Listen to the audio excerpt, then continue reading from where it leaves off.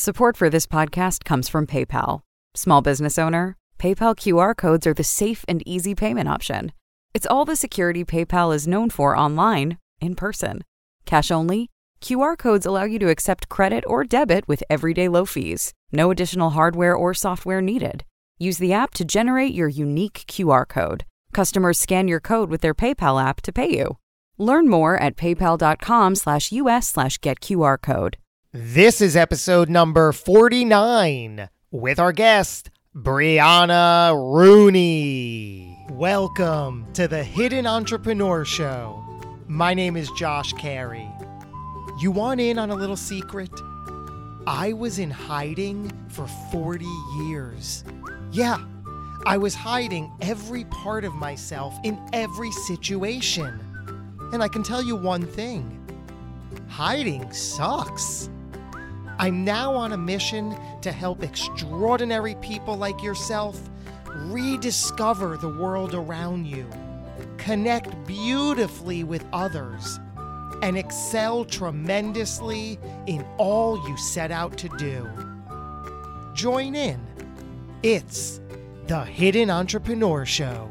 Hey there, guys. Thank you for joining us. Welcome right into the studio. You're tuned into the Hidden Entrepreneur Show. I am your host, Josh Carey. Do you want to be rich? I mean, filthy rich. That is the very question our guest today not only asks of you, but that literally sums up her life motto. Imagine that. If you think money is the root of all evil, this episode is especially for you. Brianna Rooney is a fierce, passionate, and money-motivated entrepreneur.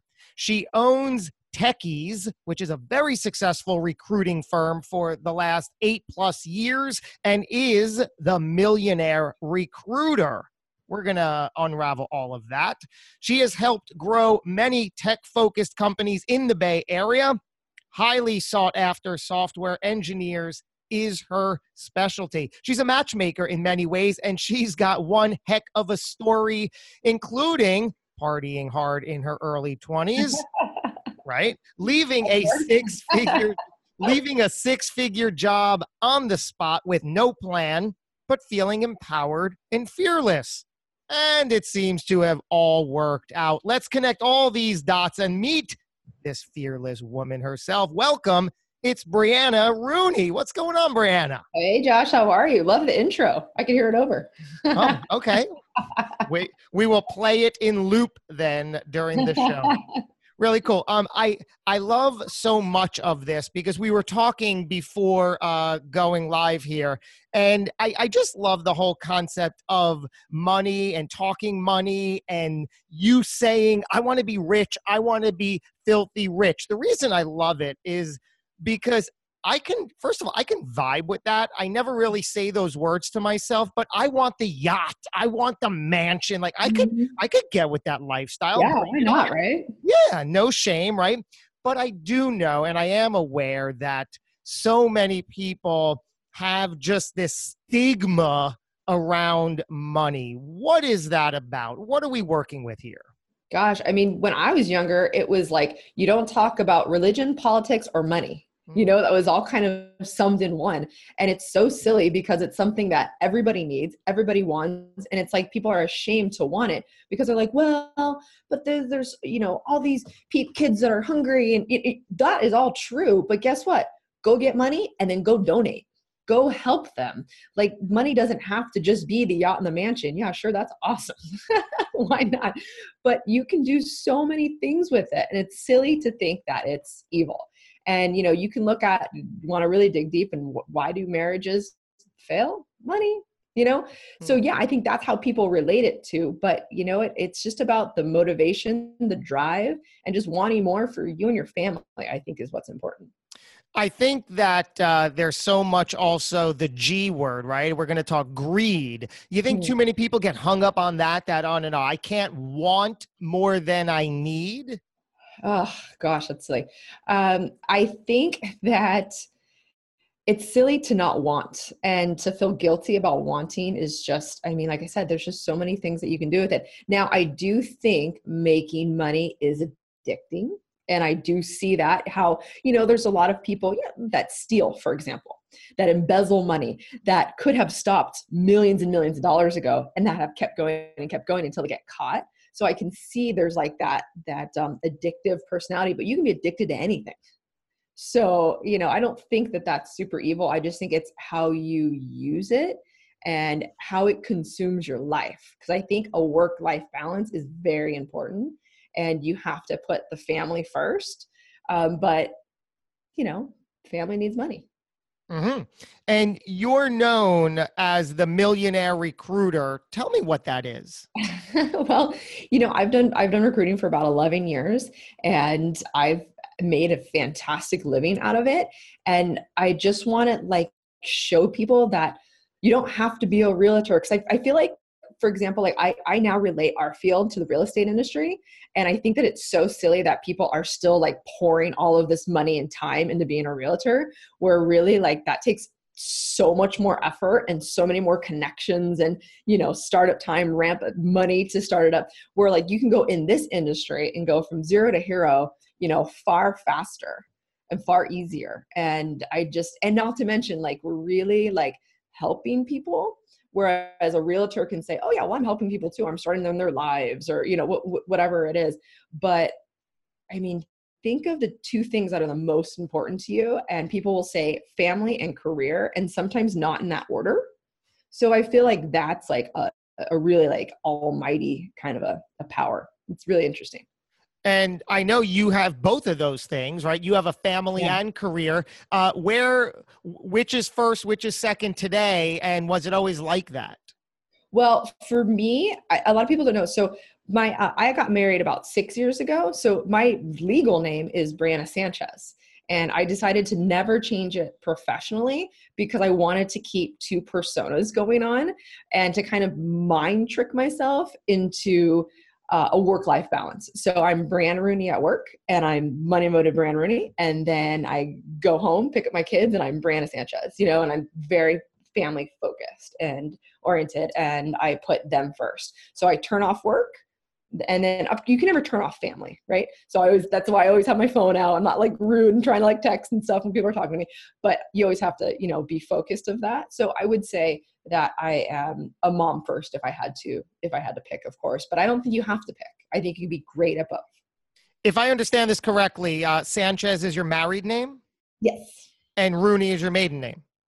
Yes, but I actually changed Rooney to my middle name. I dropped my Marie. And so I'm now Brianna Rooney Sanchez, but yeah. Oh, I see what you're saying. Great. And how is that? That's a fascinating concept that you go on your day to day thinking that. I like that, but I guess for you, it helps you when you leave the house and you're at the office, you're in Rooney mode. That's it. And that's who you identify with. That's the person you are. That's that, as you said, money motivated individual. Right. Exactly. And that helps you do what? What does that mean, money motivated? It helps me focus and be super efficient because, once actually my little boy is going to turn 5 in a couple days. So once he was born, it really put things into perspective, and it put time into perspective for me, where it's you can go around wasting a bunch of time. And there's this interesting report that's out basically saying, how many hours a person truly works a day, of good time. And it's so small. And so actually, when I put my hours down to 28 hours a week, I was far more successful, which is insane. Isn't that amazing? Say that again, that so many people want to work 40, 60, 80 hours thinking that's going to be successful, but you're living proof that you've reduced it to what now and have been more successful? 28 hours a week and more successful. Absolutely. So true. Yeah. How is that possible? I know. I think of that. And then I kick myself. I kick the younger version of myself and be like, you know what you could have done? You had all the time in the world. You could have done it. But it wouldn't have happened because when you're pushed up against a timeline, or, someone's really, you have to do something really, really quick, all of a sudden you just go into survival mode. And I think that the survival mode is something people don't touch on enough. And that's where you really do good work. And I think that's important. What is it? Survival mode. It's moving fast. It's doing things, 2 or 3, 5 things at once and just not thinking. I tell my employees all the time, stop thinking. And they're looking at me like, what are you talking about? They know what they're doing. They have to just do it. I think a lot of people spend a lot of mental time space instead of doing. They think, they don't do. You said your boy, which is your oldest child, is turning 5, right? Yeah, I can't believe it. And this is Diego Danger, right? Diego Danger, and he's starting to appreciate his middle name, and I am so excited. I have I also have 2 kids. My oldest is a 5-year-old daughter, and I have a 3-year-old son. So I'm right there. I love the age. I love everything about it. Tell me about the middle name, Danger. Well, my husband's from Peru, so he has 4 names. And he doesn't like that. He goes, I don't understand why I have so many names. And I don't even understand the point of a middle name. And, so since we needed something that, for his first name, his name's Diego. So we need something that translated in Spanish. And then, so I said, well, Luis, you don't care about the middle name at all. He's like, no, who cares? I said, so I can just do whatever I want. He's like, sure. I go, okay, well, Danger. He's like, what? I go, we're setting him up for his entire life. That's like one of the best scenes in what's it called? Austin Powers. Austin Powers. I love it. So it actually is an Austin Powers reference? It is. It is. And I love it. Have you done any research? Does it exist anywhere? Does anybody legally have the middle name Danger? I actually don't know. That's a good question. I hope not. I hope. Well, I mean, even if there is, it's not a big meeting. I'll tell you that. There's going to be very few people in attendance there. It is. It is. I took a picture of his social security card. I'm like, see, it's real. And people either love it or hate you for it, right? Oh, They're totally. like, you're out of your mind. Absolutely. When I was having my second, we didn't find out the sex. And I was like, okay, if it's a boy, he has to be Danger too. I mean, he's going to hate us otherwise. And so Luis was fighting with me. And he's like, no, you have to give him a different name. I go, well, then it has to be Spectacular or Magnificent or something ridiculous. Right. It can't be Steve. No, exactly. I'm like, he would hate us. And so we ended up having a girl. But And her middle name? her name is Lima Ariel. Pretty. Yeah. Very, very pretty. Yeah. I was going to do something crazy, but then I ended up, my husband's from Lima, actually. And I was like, oh, I actually really like that because her name was going to be Ariel. And at the last second, boop, changed. So. Wow. You also identify yourself being fierce. What is that? How does that come out? Sometimes scary to people. I try not to be scary. No, I'm just very passionate, and I'm very I have this little tiger inside me that just wants to come out and just just go for it. I guess so my mom used to give me a hard time about being impatient. And so I finally found a profession that I can be impatient and they appreciate it. So I think that that's kind of it. And I have just a ton of energy. I've never had a sip of coffee before in my life. And I just have all this energy, just go, go, go, go, go. And that's the fierce, I think. I want to see how all this came about. Paint the picture for us, if you will. Bring us back to young Brianna as a young little girl. What was growing up life like for you? My mom was a tomboy, and so she didn't believe in the whole doll thing. So raised me the same. And I was actually the only girl in my family for a long time. My cousins and stuff, I was the only girl. I was the oldest out of, I'm the second oldest, but they were the boys and surrounded by boys. So I always kind of got dirty and wrestled. And I have a brother that's about 2 years younger than me. And so, we always had a really good time. My dad was like a Disneyland dad. We went to Disneyland all the time. So I've always embraced my inner child, and I'm still like that. So I have a couple different things. My husband makes a joke and says, your life is, I learn everything I know from Walt Disney because all of my facts are based on Disney characters. So I'm very kind of childish in that sense, but I am extremely rational. And I think that comes from my stepdad actually. And he is very black and white. Like it's, there's nothing in between. I'm super blunt, but I also like both of my parents have like this crazy sense of humor, potty humor, the full shebang. So I've grew up with that too. And so, yeah, I grew up with just like a lot of goodness, a lot of love, a lot of laughs. And I've been really fortunate. Where was this? In California you were born and raised? Yeah. Yeah. In Southern California. And I'm actually back in the town that I was raised. I only left for a little bit. Which is where? Which is in Thousand Oaks. Is that near San Francisco? No, it's in Southern California. Oh, Southern California. Yeah. I'm obviously East Coast. I know very little about, I know where California is. I would hope so. Yes. And then the rest, I just have the plane get me there. Yeah. You just close your eyes and you're magically there. I get it. And then I Uber the rest and it works. Yeah. I'm like, okay, I don't need the mental energy to know more geography than that. So you were raised in that environment. And what was schooling like? What kind of a student were you? Oh, that's actually funny. My mom always kicks herself. I was a very average student because my parents didn't expect anything more. They themselves, I guess, were average students. And so in my family, it was like, okay, great.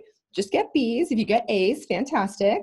And I always got paid for my grades. I even got paid for my C's. So I think that's kind of funny. You got paid cash for basically bringing home the report card. Exactly. I was just not allowed to get D's or F's. That was all that was required of me. Yeah. So they were paying you to be an average student, which is wonderful. They're paying me to be mediocre. Yeah. Here, strive for this. Go for it. And that's amazing. So do you think that payment is sort of what lit the fire in, money? Is that sort of where it began? That's a good question. You know what? I think my dad was always talked about money. He was a big time like newspaper reader. He'd always even like when I left the house, he'd always like send me articles and stuff like that. So, and he used to trade commodities just like on the side. And he got me like my own account and I would trade like orange juice and, gold or whatever it was at the time. And I always got like super excited about it. But I don't know if that's where it started, but yeah, it was just kind of like one of those things where they both had their own business. And I just knew that one day I'd have my own business and that I was just going to go into sales, and that was it. And everybody, you included, thought, I'll be successful somehow, some way at some time. Yeah. You know what? I have a little brother who's 13 years apart from me. And I started taking him to Disneyland when he was he was 5. So every year at his birthday, he's going to be actually 21 in April. And he's gone with me every single year for his birthday. So it's been really cool. We have a great relationship. And we used to always say when we were younger, oh, well, when we're billionaires, we're going to start our own Disneyland. It's going to be called VIP Land. Da, da, da. So I don't know even how that came about. But I mean, I've always told him, yeah, no problem. Like whatever you need, we'll buy that. And he's always believed me. Like I kind of thought it was like our game we used to play. And now that he's older, he's like, okay, so like how far away are you from a billionaire? I'm like, okay, kind of far. So yeah, I don't know. It's like it's really interesting. Just kind of making his life. What is his scenario these days? I mean, he's quote unquote only 21, so he's just getting started. But what is his deal? Yeah, not a great deal right now. He's changing his path. This is kind of funny. We called him the smart one. He was the smart one in our family, yet he is on a totally different path. Like I think that his age group is going to have a really hard time, and where they're like expected to go to college and that it's not an option anymore. It's just, you have to do this, you have to do that. And that's what he thought. And he went for all the wrong reasons. And he left. He left after the first year and was just kind of like totally lost. Like his mind was just like, poof, like, I don't even know what happened. And he's just on paper, the smartest one. So it goes to show like the different, street smart versus book smart. So I don't even know how that happened, because I mean, that's my stepdad, who I told you, motivates me the most, is his real dad, so it's like, how does that disconnect happen? It's kind of crazy. And he actually lived with me for a little bit after he left college. And I kind of was like, okay, let me get you into recruiting. This is what I do for a living. Like, let's do this. And he's like, oh no, I'm going to be a sports trainer. I'm going to, go work for the Lakers. And I'm like, okay, that's great, but let's, maybe have something in the meantime. And he fought me. And then I came out with my book and stuff, and I had him read it. Cause like, he's kind of like that demographic. He's the age that I started doing this. Well, almost. And so I said, all right, read this. Dude, this is motivate you. And all of a sudden it was like, he's like, oh my gosh, can I do recruiting? I go, I've been telling you. What was the book? It is, here, let's see what I got. It's The Millionaire Recruiter, They Get Rich with No Experience. And it was just basically, I've been asked a lot, like, how did I get started? Because I went to FINM, I went to fashion school. I had no experience. I'm not, educated by the formal mindset here. And so I just basically put it all down in a book and made it really super easy. I had read the Grant Cardone book, I forget what it's called, but it's like his little pamphlet basically, where he has the same, theory of money. Like, why are we not talking about money? This is silly. And so I got really inspired by it. And I'm like, you know what? I need to tell my story. And there's so many, the recruiting industry is a ginormous industry that is still somehow a secret.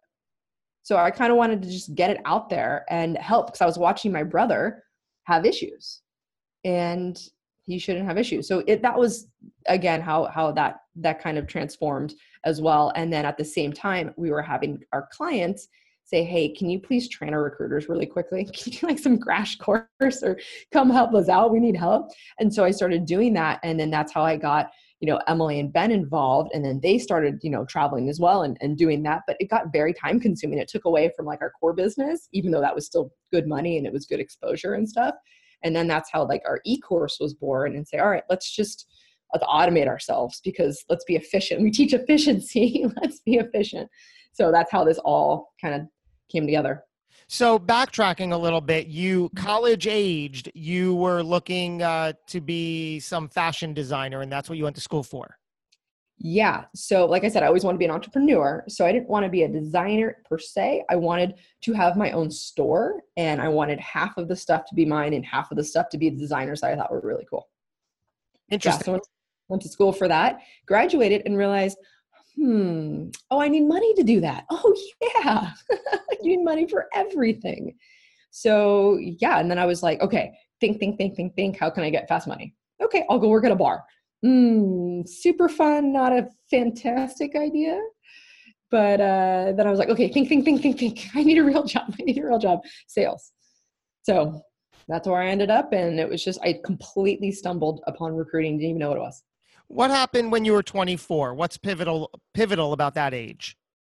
So for some reason, so I've always had goals, like, like every, the resolutions or whatever, I've always written things down as to what I want to accomplish every single year. I actually have the Post-its from way back when, and I kind of like look at them. All right, did I do that? What are we doing here? And so for some reason, I had it in me that I was going to open up my own business at 24. I didn't know. I mean, at the time I thought it was going to be fashion, right? But I was 23 recruiting, and I remember turning 24. I'm like, well, whatever. I'll make it, I'll make a new goal. I'll push it back a little bit, who knows? But then it just kind of hit me when I was recruiting that the company I was working for wasn't really teaching it the right way. And it hit me that this isn't just something I can make a lot of money at. This is very powerful, and it should be taught as so. And the practice of a normal recruiter was to spam out resumes and just, not care. We just got to fill these really quickly. Who cares? We're going to get paid, like all this stuff, right? That was the mentality. And then something bigger happened in the office, and I was like, that's not sitting very well with me. My conscience kind of got in the way, and I walked out. And that was it. And my boss goes, what? Because I was the top closer, as they call it, in the office for a while. And he's like, no. Like, do you have another job? I go, nope. He's like, he didn't believe me, of course, because who just walks out? And I go, no, I'm not okay with this. And he goes, okay, let me figure this out. Don't do anything. It was a Friday. It's like, don't do anything. I will get back to you Tuesday by noon. I'm like, all right, cool. Partied the weekend. I was like, yeah, look what I did. Woohoo. so cool. And then Tuesday came and went. Actually, I went to a Laker game with my stepdad. I think it was on Sunday. And he's like just talking to me about things. My mom was crying. How could you do this? You leave, you know? And my stepdad goes, is there anything he does that you can't do for yourself? And I'm thinking, I go, well, I guess not. I don't know. On the surface, no. And he's like, okay, that's just an option. I go, yeah, okay. But thinking, no, my boss is going to call me on Tuesday. I'm just going to go back and it's super easy and whatever. He didn't call me. So Wednesday morning, I'm like, well, here we go. And I opened Techies. And Wednesday at noon, he called me and I go, sorry, too late. I already got my LLC. Okay. I love this so much. I want to unravel some of this and just reiterate some of it. So that Friday, something clicked into the workings that you were involved in with the spamming of the resumes and just the energy and the vibe and the practices of that company. And you're like, I just can't get with this anymore. I'm going to go. Yeah. Having no real future, no real path. You leave, your boss says, whoa, go have the weekend. I'm going to call you Tuesday. You said, fine. Secretly, if I understood you correctly, you assumed in the back of your mind, he'll call you by Tuesday. You'll work something out and you'll come back and that'll be that. Totally. Yeah. He didn't. The idea was planted that, hey, is there anything he's doing that you can't do? It was planted. He did not call by Tuesday. And by Wednesday, you were up and running with Techies. It's just amazing how life operates like that. Consistently.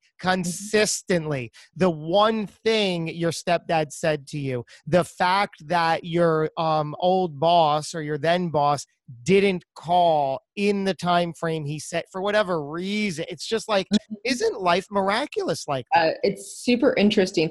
And I'm a big believer in luck. And I actually researched it to be like, because everyone's like, luck's not real, you know? And I'm like, I don't know. We here at work, we do what's called the Learning Rainbow. Like every Thursday, not every Thursday anymore, but you know, like maybe like once a month, where someone can bring whatever topic they want and teach the class.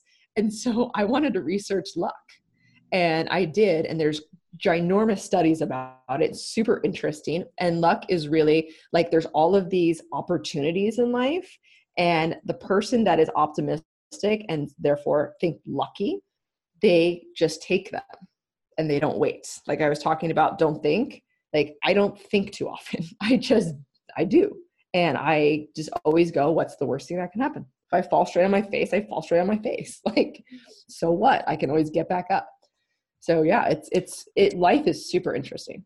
What have you learned about luck? Because I've heard the typical definition that luck is preparation and timing and that sort of a thing, that there's no such thing as luck. It's all. So where do you stand? So there is, first of all, I'm like very like smile focused. I think that no matter how you feel, if you smile, you're not only making other people feel good, but you're feeling good. And it's like, you know, goes back and forth. But so there was one study in particular that really caught my eye. And I can't remember the exact details of it, but let's just say they had 50 people and they have this booklet. And they first ask, okay, who thinks they're lucky? Who thinks they aren't? You know, and the class was split, let's just say 25, right? And they go through and they say, okay, we want you to tell me how many times the word lucky comes in this book. Count it out. And they go, okay, but you only have 1 minute to do it. And if you get it right, we'll give you, let's say $100. Okay, great. So people are like frantically looking. Well, the lucky people pick up on signals. And inside this book, there was something that just said, there's lucky in here 62 times. Just go to the end. And the person that is optimistic and believes in whatever, just closes the book and they're done. They get their $100. And the people who are like frantically going through and they're trying to count and they're doubting themselves, that's a big thing. They're doubting themselves and they lose it. And then it shows the study continues going on that same theory, but each time they up the amount of money they're going to give away. And that's how people trickle away, because all of a sudden it's becoming more and more serious. Therefore, they're clouding their minds with the optimistic that they were in the beginning. So when you have nothing to lose, it's like easier. But then as you have more things to lose, it's like, people shut down. So that was really interesting. And there's also this other in that same story. There was this person that was in New York and just kind of like out of his luck or had like this diamonds. I think he had a diamond store and wanted to know what to do, where to take it. He was super stressed all the time. He's walking down and he thinks he sees Warren Buffett. And he's like, oh my God, like this is a moment. I literally was just asking myself what to do. There's no one better to ask than Warren Buffett himself. He's right here. I have to ask him what to do with my business. I just have to.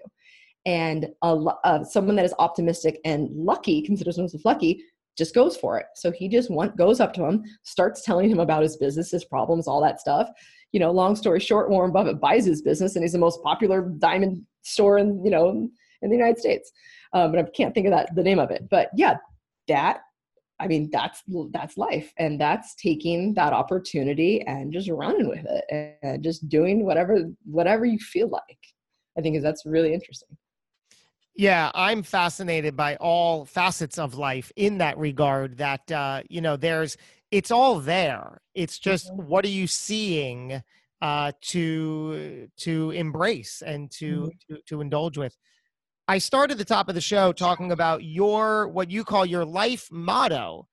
I will be rich. I will be filthy rich. Tell me all about that, please. Yeah, I came up with this motto actually very, very recent, maybe like a year and a half ago. I don't even know what hit me, but it's just like, I just need that extra push. And last year hit and I'm like, you know what? I just need to really shake it up. Like whenever I get comfortable, I don't do as good at work in any facet of my life. So I always need to make myself uncomfortable. And I think that's where I really strive. And so this will be quick. I despise running. I think it's silly that people run. I love exercising, but I hate running. And I always laugh when I see people run. I'm like, oh God, what torture. So I've never really ran over a mile. I've probably run a mile like a couple times. Well, I decide, you know what? I'm going to do a marathon. What is the one thing in the entire universe people would never believe that I would do? A marathon. So I call up my husband and I say, hey, you want to do a marathon with me? He's like, no. What are you talking about? You don't run. No, we're not doing that. I go, okay, well, I'm going to do it. He's like, oh my God, sign me up then, whatever. And I go, and I'm not going to train. He's like, what do you mean you're not going to train? I go, I would like to prove that mind over matter wins every time. He's like, you are crazy. So I did not train. We only, sorry, my voice. Oh no, my voice is leaving me. Hold on. We only like the week before or something. And I mean, I got the right shoes and, all the stuff you're supposed to do. The week before, maybe 2 weeks, we went 5 miles. I did 30 seconds, and I was like, wow, never ran 5 miles before in my life. Okay, great. The marathon comes. I finished. I did it. And that was like one of those moments. And so that's when I had come up with, I will be rich, filthy rich. And for whatever reason, when I say that to myself, there's like this little soldier inside that goes, it just keeps running and running and running. And at like most hardest times of my life, regardless of the situation, whether it's personal or professional, I say that over and over again, and it just gets my focus back. It's just, I don't know. It's powerful for me. I think everyone should have their life motto regardless of what theirs is, but it just needs to, kind of hold you together. And that's what did it for me. So that's what I repeat all the time.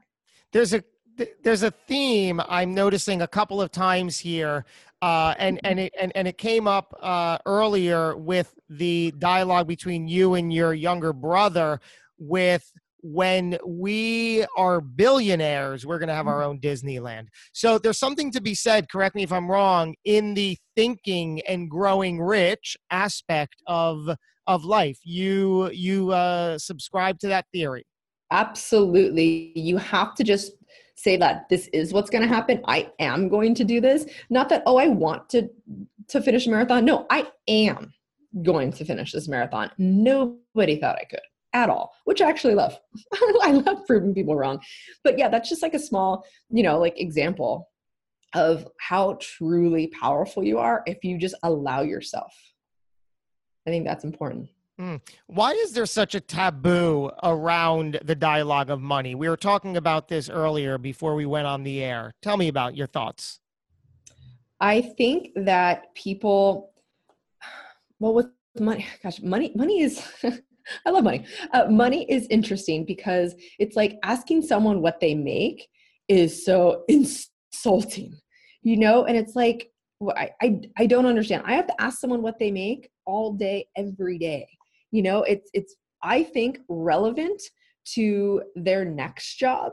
Now, it's not like a lot of people are like, well, I'm getting underpaid. That's fine. What are you making? What are we talking here? Let me help work with you. Let me figure it out if you are underpaid, or maybe you're just not as great at your job as you are. So, I mean, that's a whole other tangent that I can go into. And in the beautiful state of California, they have now decided to put a stop to companies are no longer allowed to ask people their salary.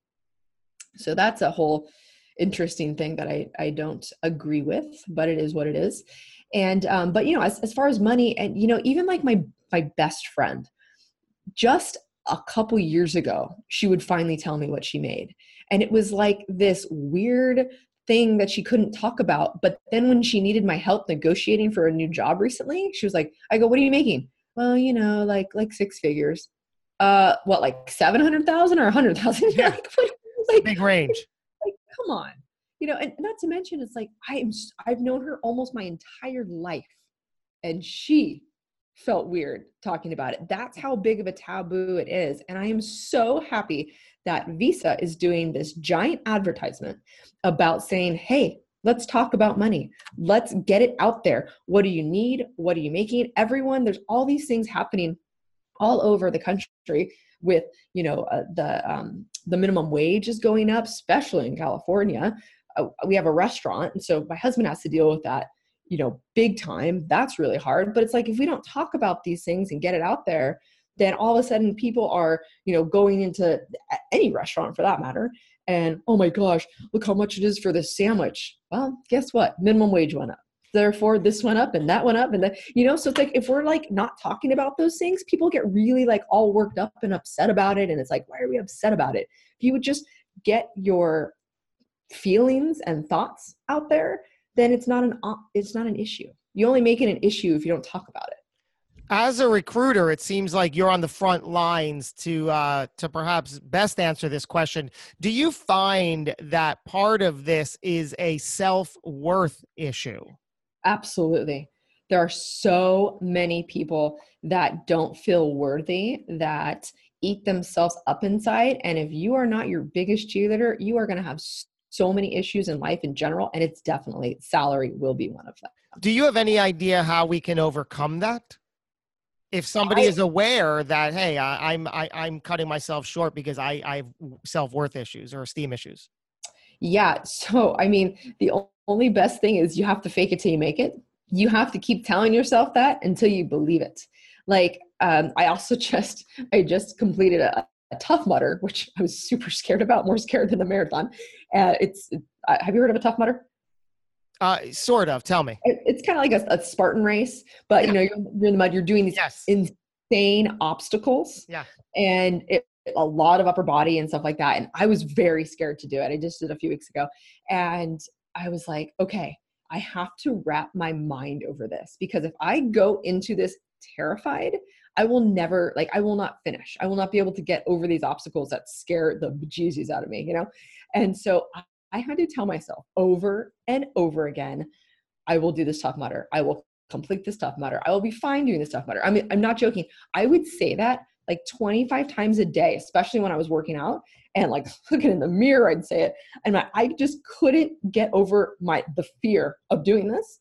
And finally, 2 weeks before the Tough Mudder, I come into work and I'm like twirling around and I'm like, all right, I can do it. I'm going to do the Tough Mudder. And they're like, yeah, we know you're going to do it. I'm like, no, but I really know I'm going to do it. And it was so funny. Like my mind finally like agreed with me, but it took a long time. And I think that is true in so many aspects of life. Like your mind is your one barrier. It has to be your biggest cheerleader. And if you can't get it there, there's nothing you can do.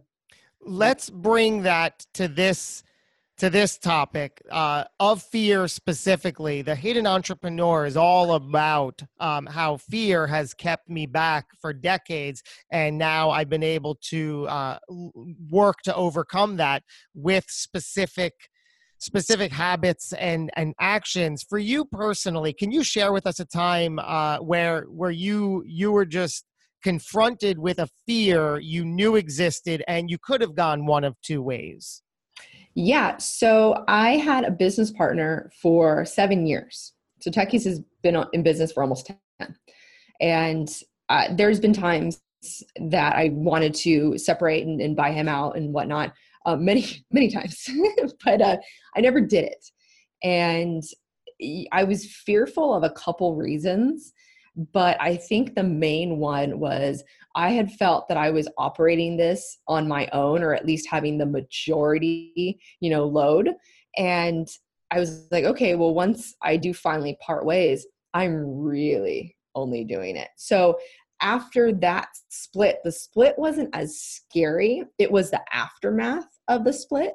And the way we did it was because we originally had this non-compete, which basically, like, if I bought him out, he's not allowed to recruit for 2 years or open up his own recruiting company.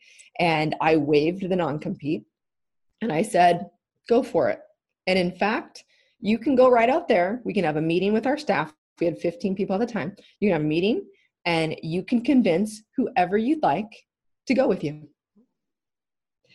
And that was pretty crazy. I could have been really stupid. And it worked out in my favor, definitely. He only took one with him. We had set, so he took 2 and I had my set 2, and then the rest were to choose. And so that was awesome. And then after that, though, after that, I felt was a big win. I was nervous because I knew that if I didn't continue to make Techies grow and be successful and have everyone in my office, who believed in me to stay, didn't help them be successful, then I failed. Then I just messed up. And so I feel like, you could use people or things as crutches in life. And I was done using that and I wanted to walk on my own. And I did it. And our very first year free from all of that was our best year we've ever had. So, and then we've continued every single year, we've done better. So now it's been a little over 2.5 years and it's been fantastic. But that I was super fearful and I just had to get over the fear. So that happened in like a mid-June or the end of June. What year? 2.5 years ago.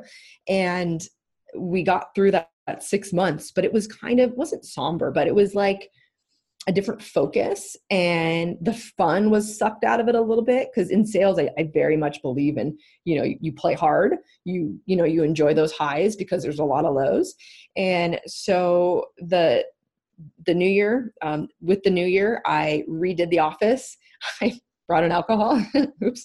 I did all of these things to enhance and bring back really, I think, the soul that was Techies and that I believe in. And after that, it was like, but it took me getting over my fear and my, I guess that I had like shackles almost. Like I felt like I really owed them something and that I had to prove it to them and myself and all these things. And I just got rid of that. The fear was not productive. The fear is never productive. Was there ever a time in your life or career when you were aware, or even looking back, that you were playing it small? Yes, absolutely. Yeah. Actually, I went through it this year. So there's been a few different directions I've wanted to go and things that I wanted to do within recruiting. I want to build my own database. So, there's lots of stuff, but I always felt that when I tried to add a different direction, that my own personal recruiting business went down. And it was at a point where I still very much recruit and I was always the leader And I very much believe in being a manager that leads by example. And so I always got really hard on myself for that if I decided to take and grow the business and do other things and have a better end game, it would affect our day to day. And since we work on it, we work on commission, of course, well, we affect each other's commission because it's a team setting. And so I always felt that was affecting other people's livelihoods. So I would never go that direction. But then when the training started, the Millionaire Recruiter thing started, it all takes time, and it's, time well spent, but it was a very difficult transition, I think, to just be like, all right, I'm going to do this and I'm going to take you all with me. And this is, you guys are leaders in this industry and I want it to be known. I think it's time. I love that. Looking back on your younger self, my goodness, have you come a long way? What advice would you give that person? My younger self? Oh, I would have put myself out there a long time ago. I lived by the fact. So for my first recruiting job, they were very much don't share your secrets. You're really good, and you keep those in. And it was never about paying it forward. And I did not like that. And so that's completely changed. That was changed a long time ago. But even when it comes to getting recommendations and stuff like that, it was a very secretive. Oh, you're not supposed to get recommendations, because once you have recommendations, recruiters can go on your LinkedIn and they'll see what companies you work with and all this stuff. It was this, I don't know why everything's a secret. And so I wish I would have put myself out there a long time ago, where it was it was kind of hidden, where, just the industry itself is hidden. And I think that if I would have just said, hey, I'm Brianna Rooney, this is Techies, this is what we're all about, a long time ago, we would be totally different. And now the last year and a half or so, I've finally said, look, here's our secrets. Doesn't have to be a secret. You guys can do a good job too. There's plenty of business in the industry, and it needs to be known that we're the best at it. You want to learn from us? Great. There you go. Absolutely spectacular. Do you believe that everything happens for a reason? Absolutely. That was easy. Oh, check. Next. Anything to add? Yep. I am a giant believer in karma, and things happen for a reason. Absolutely. I'm a huge karma. All right. Very cool. Are you spiritual or religious in any ways? I grew up Catholic, went to a Catholic school for a bit until I was in 6th grade or something. But I do not feel like I have found somewhere, a church or not, that truly accepts everyone, really not judgmental at all. I have not found that. I have not found that and I feel like it should also be fun. I also believe that with funerals. I don't know why everyone wears black, and I don't understand that. I think we should be celebrating life and having a party or doing the thing that person loved to do. I would sign up for that personally. I'd say, yes, I'll check that box. You have my permission to celebrate and do that. I know. You know what? By the way, that's a business. Yes, we can talk about that later. That's a business. And what you're saying actually does exist, right? That people have these celebration of life events in replace of a traditional funeral, right? They do, but it's not often. And when you think of it like that, it just kind of triggered my business mind for a second. Go ahead. Wait a minute. We could really start something here, because it doesn't exist in an organized manner. What doesn't? Celebrations of, because when someone dies, you contact the cemetery and the home and stuff like that, and it's this awful process. When you think about it, there should be something more fun and more set up. You have anniversary parties, you have weddings, you have venues and stuff for that. Why aren't people focused a little bit more on celebration of life parties? And you're saying the business that doesn't exist is a service entity that will help you organize and facilitate this. Yeah, exactly. And especially at one of the hardest times, it's hard to think, okay, I'm going to celebrate. So someone needs to help with that. And I think that that's actually an interesting job. Yeah. And this isn't to negate any of the grieving process. It's just the the physical replacement of the funeral we're talking about. Right. And so, but actually this is interesting because it's happening today, but my husband is a chef and has the restaurant, and he does a lot of caterings, and actually he's at a funeral today doing a catering, and people call and just do whatever you want. Like they don't want to think about it. They have 100 people coming, it's happening within 3 days. But think about if there was a site to help you facilitate this as the caterers, the decorations, but someone to help you with the pictures or whatever it is, right? Yeah. Like whatever you want that celebration to be, if someone wanted to help facilitate that, I think that would be really amazing. Nobody wants to deal with that. And we need to, like we're identify, okay, so we don't call them decorations. What do we call them? Yeah, we need the industry vocabulary, meeting one, right? Okay. Yeah, exactly. I don't know. I think it's a great idea. Funny enough, my next question, what do you believe happens when it's all over, when our time here on Earth comes to an end? I think that I believe in reincarnation. I don't really know, but I always thought, so I had a godfather who passed, so I was very, very, very, very close with. He passed away when I was 7, and I actually remember him very well. And right before he passed away, because he had AIDS, he knew he was dying. I always wanted a cat, and my parents would refuse to get me a cat. There are no animals. No, they used to breed dogs, but they didn't want to do that anymore. So I begged and begged, and I remember being in the pool, and my godfather coming down with a kitten, and he gave it to me before he passed.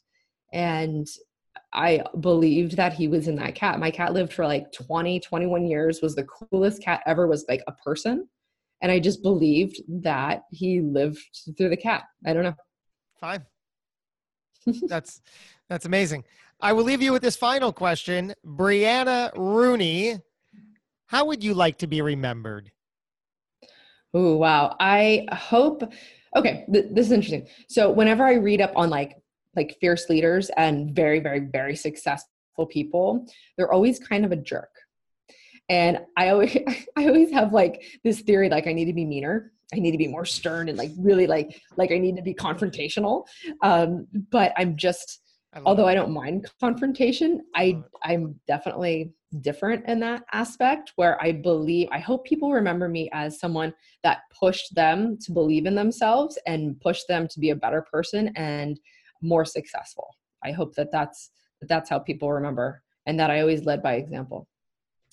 Well, you've certainly proven so much of that through this dialogue. Brianna Rooney, thank you so much for opening up, sharing your stuff, sharing your success, sharing your views on money, and making it easier to digest for all of us. Really cool having you on today. Thank you, Josh. Appreciate it. And I appreciate everybody tuning in as well. If you got an ounce of wisdom, and we hope you did, do something with it. Don't just keep it to yourself. Put it out there into the world. Make one small step forward. We're going to make another small step forward with another episode not too far behind. You know the drill. Until we do, go get 'em.